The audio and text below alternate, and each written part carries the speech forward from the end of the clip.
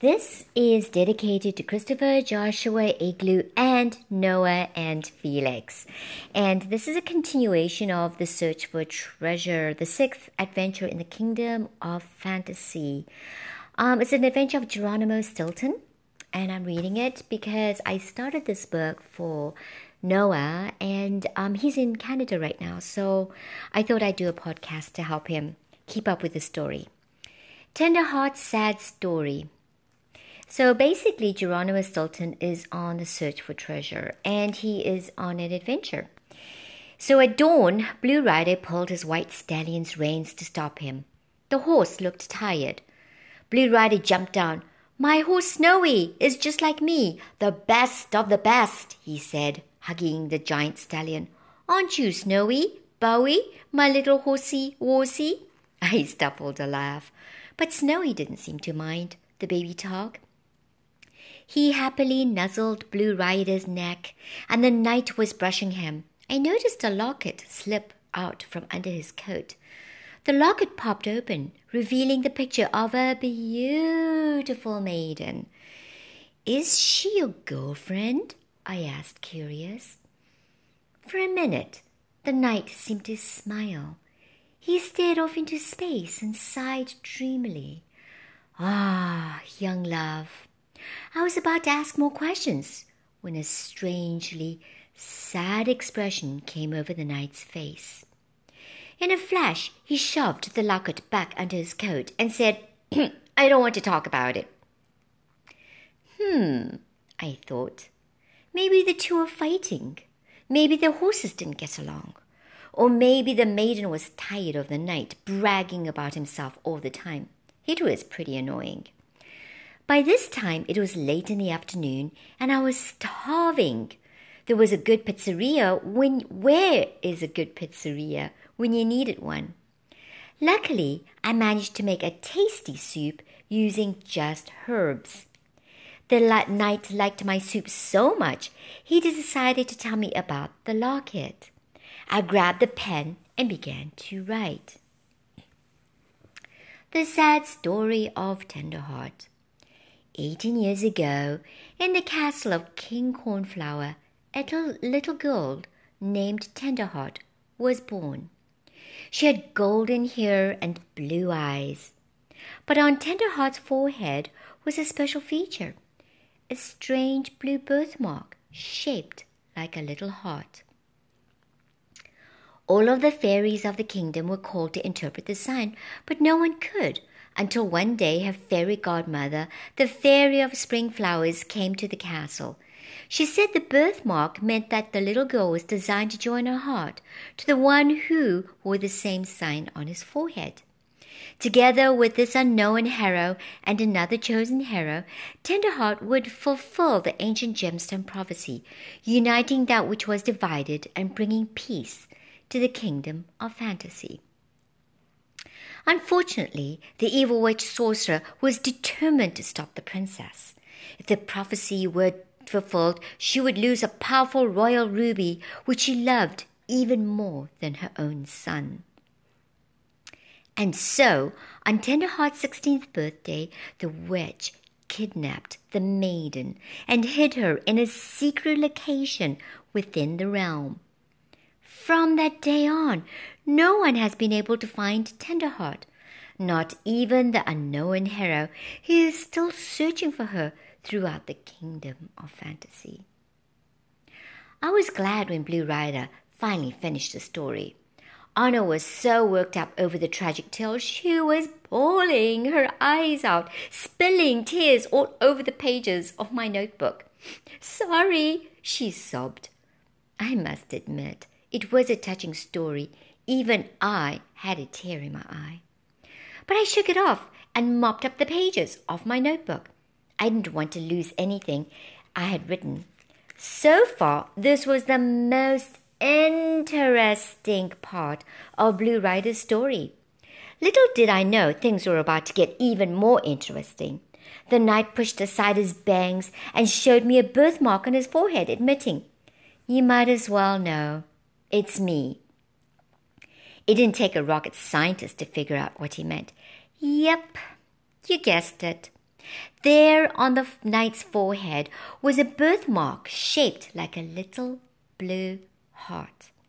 Well, this explains a lot, I thought. Just as why the knight was so sad, why he was riding in Rotten Valley, and why he wore those long, messy bangs. Suddenly, a brilliant thought came to me. No, I hadn't figured out another hairstyle to hide the knight's little forehead secret. I realized that the Blue Rider must be one of the heroes the prophecy spoke about. Excitedly, I told the knight about the ancient gemstone prophecy and how I had promised the fairies I would fulfill it. If you help me complete the mission, we can search for Tenderheart along the way, I proposed. The knight jumped to his feet. Of course I'll help. After all, I'm the best of the best, he declared. But what exactly do you need to do? Sit down, I began. This might take a while.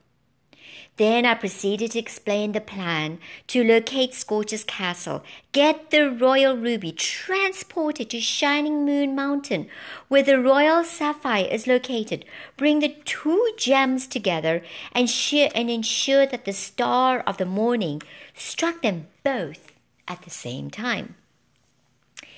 Did you say Shining Moon Mountain? Blue Rider asked after I finished. When I nodded, he said, I'm in. Then he jumped on his horse and said, Come on, we have a mission to accomplish. It wasn't until we started riding that I remembered the other part of the strange and confusing prophecy. Something about uniting two hearts, two spouses, and a mother and son. Oh well, something told me this was going to be a long adventure, and I'd have plenty of time to fill Blue Rider in on everything eventually. And so we continued riding through the woods until we came to a higher thicket of red roses that gave off a sweet and mystifying scent. This next chapter is called The Enchanted Rose Garden. And the title is called Don't Smell the Roses. The towering thicket of red roses opened into an arch, forming a shady, fragrant-covered passage. This is the Enchanted Rose Garden, where everything is possible. The very good and the very bad, the knight murmured as we dismounted. I looked around at the cheerful flowers, bright sunny skies, and singing birds. Compared to the dark, dreary woods we had just come from, this place looked like paradise. What very bad things could happen to us here, I said, bending down to sniff the roses. Before I could take even one whiff, Blue Rider pushed me away. Don't smell the roses, they're enchanted. It's said that whoever inhales the perfumes fall into a very deep sleep. When I looked skeptical, the knight went on, I'm telling you, it's the truth. Plus, you better watch out for those thorns. If you get pricked, you'll be changed into an insect. It was then that I noticed thousands of small, strange insects buzzing around the rose bush. Was it true? Were they really under a spell? Just then Harper peeked out from my bag. Blue Rider is right. Very good and very bad things can happen in the Enchanted Rose Garden. There's even a song about it. Want me to sing it? She said. Do you have to? Honor, the writing pen complained. But the harp was already singing at the top of her lungs. Always give more than you take, or your world may be at stake. The lady of the garden is real, believe, and precious gifts you will receive. But if you cross her, woe to you, you will surely end up blue. I was thinking about the strange words of the song when a golden carriage pulled by 12 prancing horses came into view. It was escorted by 12 soldiers on horseback. Each soldier wore a rich red uniform with a plumed feather in his hat. The carriage passed by us so closely it nearly ran over us. "Look out!" I squeaked. At that moment, a man dressed in fancy clothes with gold rings on his fingers and a thick gold chain around his neck stuck his face out of the carriage window. "Look out yourselves, peasants!" he bellowed, looking down his nose at our simple clothes and worn shoes. We watched as the carriage disappeared down the road. Hours later, we arrived in a clearing. By this time, we were exhausted and decided to camp for the night. Just then, we heard what sounded like a starving animal devouring a meal. Ooh, my fur stood on end. Was it a ravenous wolf or a wild boar? I was about to run when I realized what it was. The rich traveler had set up camp next to us. He was seated at a formal dining table laden with food and was stuffing his face. As we watched, a poorly dressed old woman shuffled up to the table and asked the traveler for a bite to eat. "Please, sire, I am so hungry and thirsty," she begged. But the traveler just sneered. "Go away! The sight of you ruins my appetite." The old woman lowered her head. "I'm sorry. I won't bother you anymore," she whispered. "May you receive 1,000 times 1,000 what you have given me." The Lady of the Enchanted Rose Garden. First, the lady turned to the rich traveler. She waved her arms, and the table of food in front of him vanished. She waved again, and the soldiers, horses, and even the traveler's expensive clothes disappeared. "What's going on?" he shrieked, hiding behind a bush. "You gave nothing, and so you will receive 1,000 times 1,000 of nothing, which is nothing," the lady explained. Then she turned towards us. I cringed. Was I about to lose my shirt? How mortifying. But when the lady waved her arms, this time a table appeared, completely covered in delicious foods and refreshing drinks. The lady said, "You gave me that which I needed. Therefore you will receive 1,000 times 1,000 of that which you need." Then she handed me what looked like a pair of winged glasses. "This is a focus finder," she explained. "It'll show you anything that is hidden by magic in the kingdom." I was so excited now that we could find the Scorcher's castle. "I will also give you a vial filled with sapphire water, which is called fairy's water," the lady continued. "It's a concentration of pure love, capable of annihilating witches. And finally, I will give you a guide for your journey."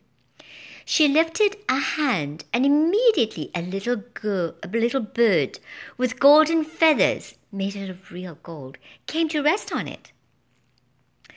The bird stuck out his wing for me to shake. "Clear feathers at your service."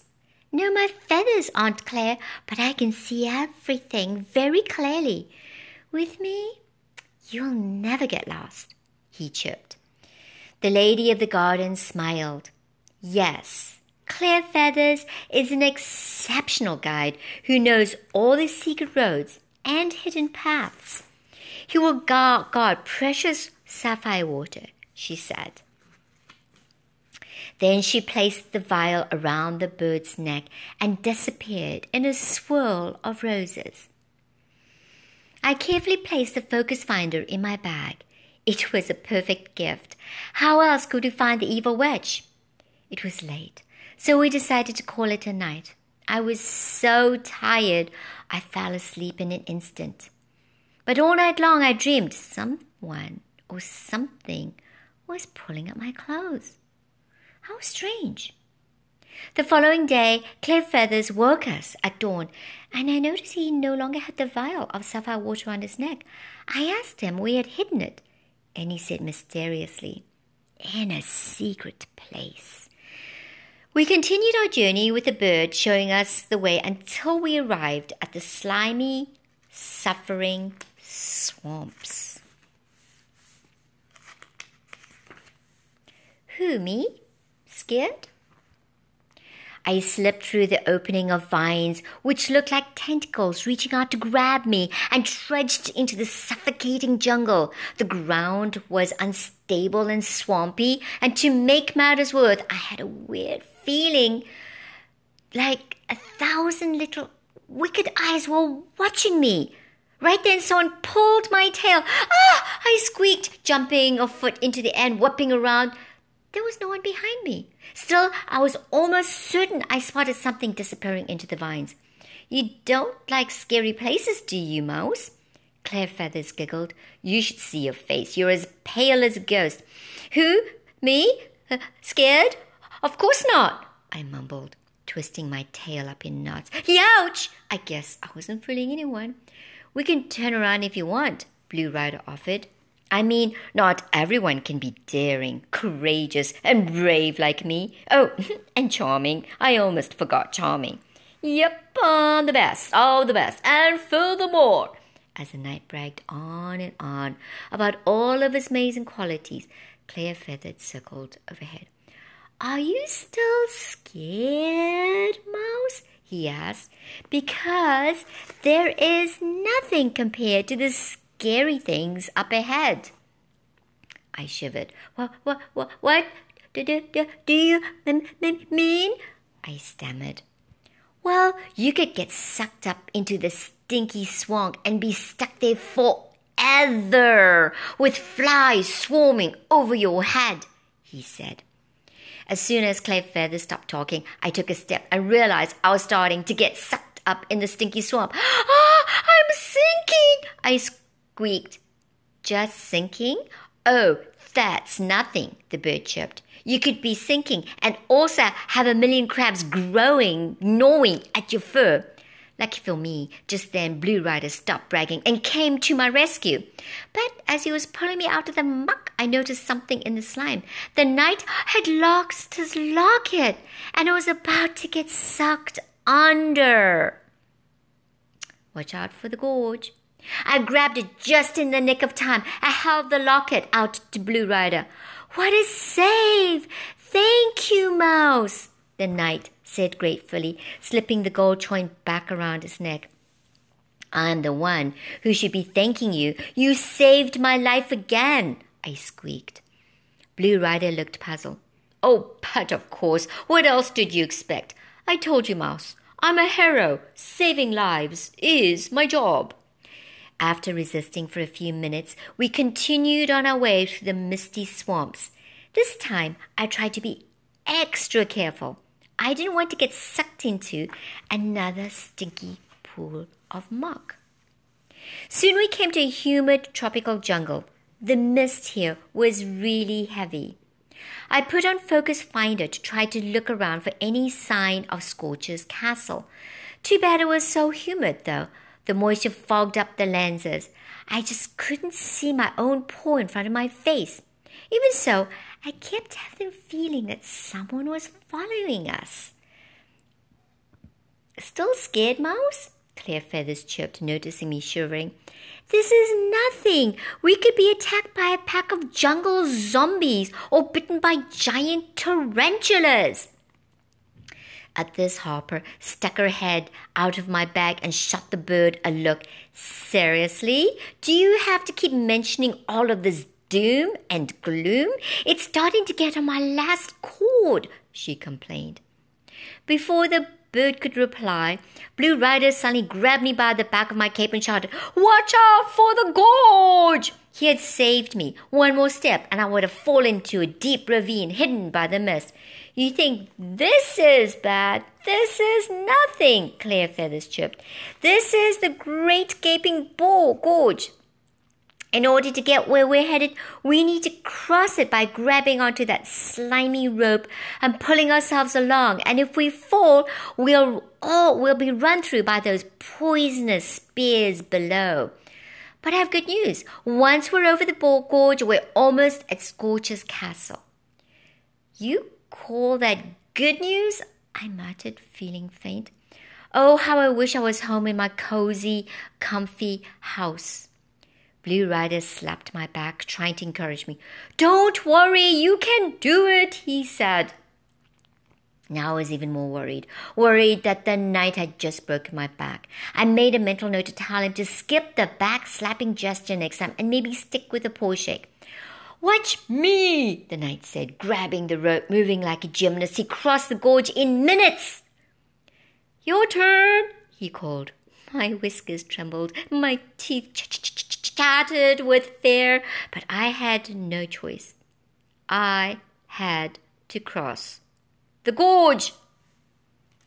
I made sure the pen and Hop were tucked safely into my bag, and then began pulling myself across the rope bridge. Too bad I was such a nervous wreck. I was shaking like a leaf. I closed my eyes and tried to remember the relaxation techniques I had learned one time in a yoga class. Something about picturing yourself near a babbling brook, or was it a peaceful, sunny meadow? I'd managed to stop trembling when Blue Rider yelled, "You're doing it! Just don't look at the poisonous spears below you! Wow, they look deadly!" Immediately, my eyes popped open, and I looked up just in time to spy a little dark creature pouring something onto the rope. The rope began smoking, and it broke with a loud noise. Crack! The rope began to swing like a pendulum, and I smacked my head against the side of the rock. Bam! My snout accidentally hit Clearfeathers, and he also smacked his head on the rock. Luckily, I grabbed him before he fell into emptiness. And luckily, Blue Rider grabbed the rope and pulled us both to safety. What a nightmare! What a horror! What a fright! We are pixies dressed in black. Once we were all on solid ground again, we continued on our way. If I remember what the bird said, Sorcerer's Castle should be right around here. Is that right, Clearfeathers? The knight asked. The bird looked confused. Clearfeathers? He chirped up at us. Who's Clearfeathers? Hopper sprang out of the bag and screeched, What are you talking about? You're Clearfeathers! That crack on the head must have knocked the sense out of you. Don't you remember anything? At that, Honor burst into tears, spraying ink drops everywhere. She sobbed. Without the bird, we'll be lost here forever. I was about to start sobbing along with the pen when I remembered something. Wait a minute, I squeaked. We have the focus finder. It'll be easy to find the Scorcher's castle. Smiling, I grabbed my pouch to get the glasses. Then I heard the terrible sound of broken glass. Crunch, crunch. Oh! I squeaked. We're goners! The harp screeched. At least we had the vial with the sapphire water to use against the witch, but then I had a terrible thought. Where did you hide the magic vial? I asked Clearfeathers. The little bird stared at me. What vial? I don't remember a vial, he chirped. We were in real trouble now. Without the fairy's gift and with a guide who had amnesia, how could we ever find Scorcher's castle? How could we ever save Tenderheart and fulfill the ancient prophecy? Suddenly, I saw something very strange. It was a small creature, dressed in black, hopping from one leaf to another. I pretended I didn't see it. Even though my heart was hammering, I forced myself to keep walking while keeping an eye on the creature. He looked like an elf, no bigger than my paw, wearing odd clothes. He seemed to be in a terrible huff as he stumped along after us. I tried to catch what he was muttering. It sounded like, "I can't believe they made it through. I should have turned them into stew. Now the witch will have my head or send Grizzle on me instead." I shuddered, wondering who Grizzle was. But I didn't have much time to think about it because just then the little elf leaped away into some bushes. From the bushes, we could hear some very peculiar sounds. We crouched down and saw a whole band of little creatures. The little black cloaks were embroidered with white skulls. Skulls! Just my luck. Oh, why couldn't they be wearing little smiley faces or cheerful rainbows? And if the skulls on their clothes weren't bad enough, they also had little skulls hanging from the tips of their pointy hats.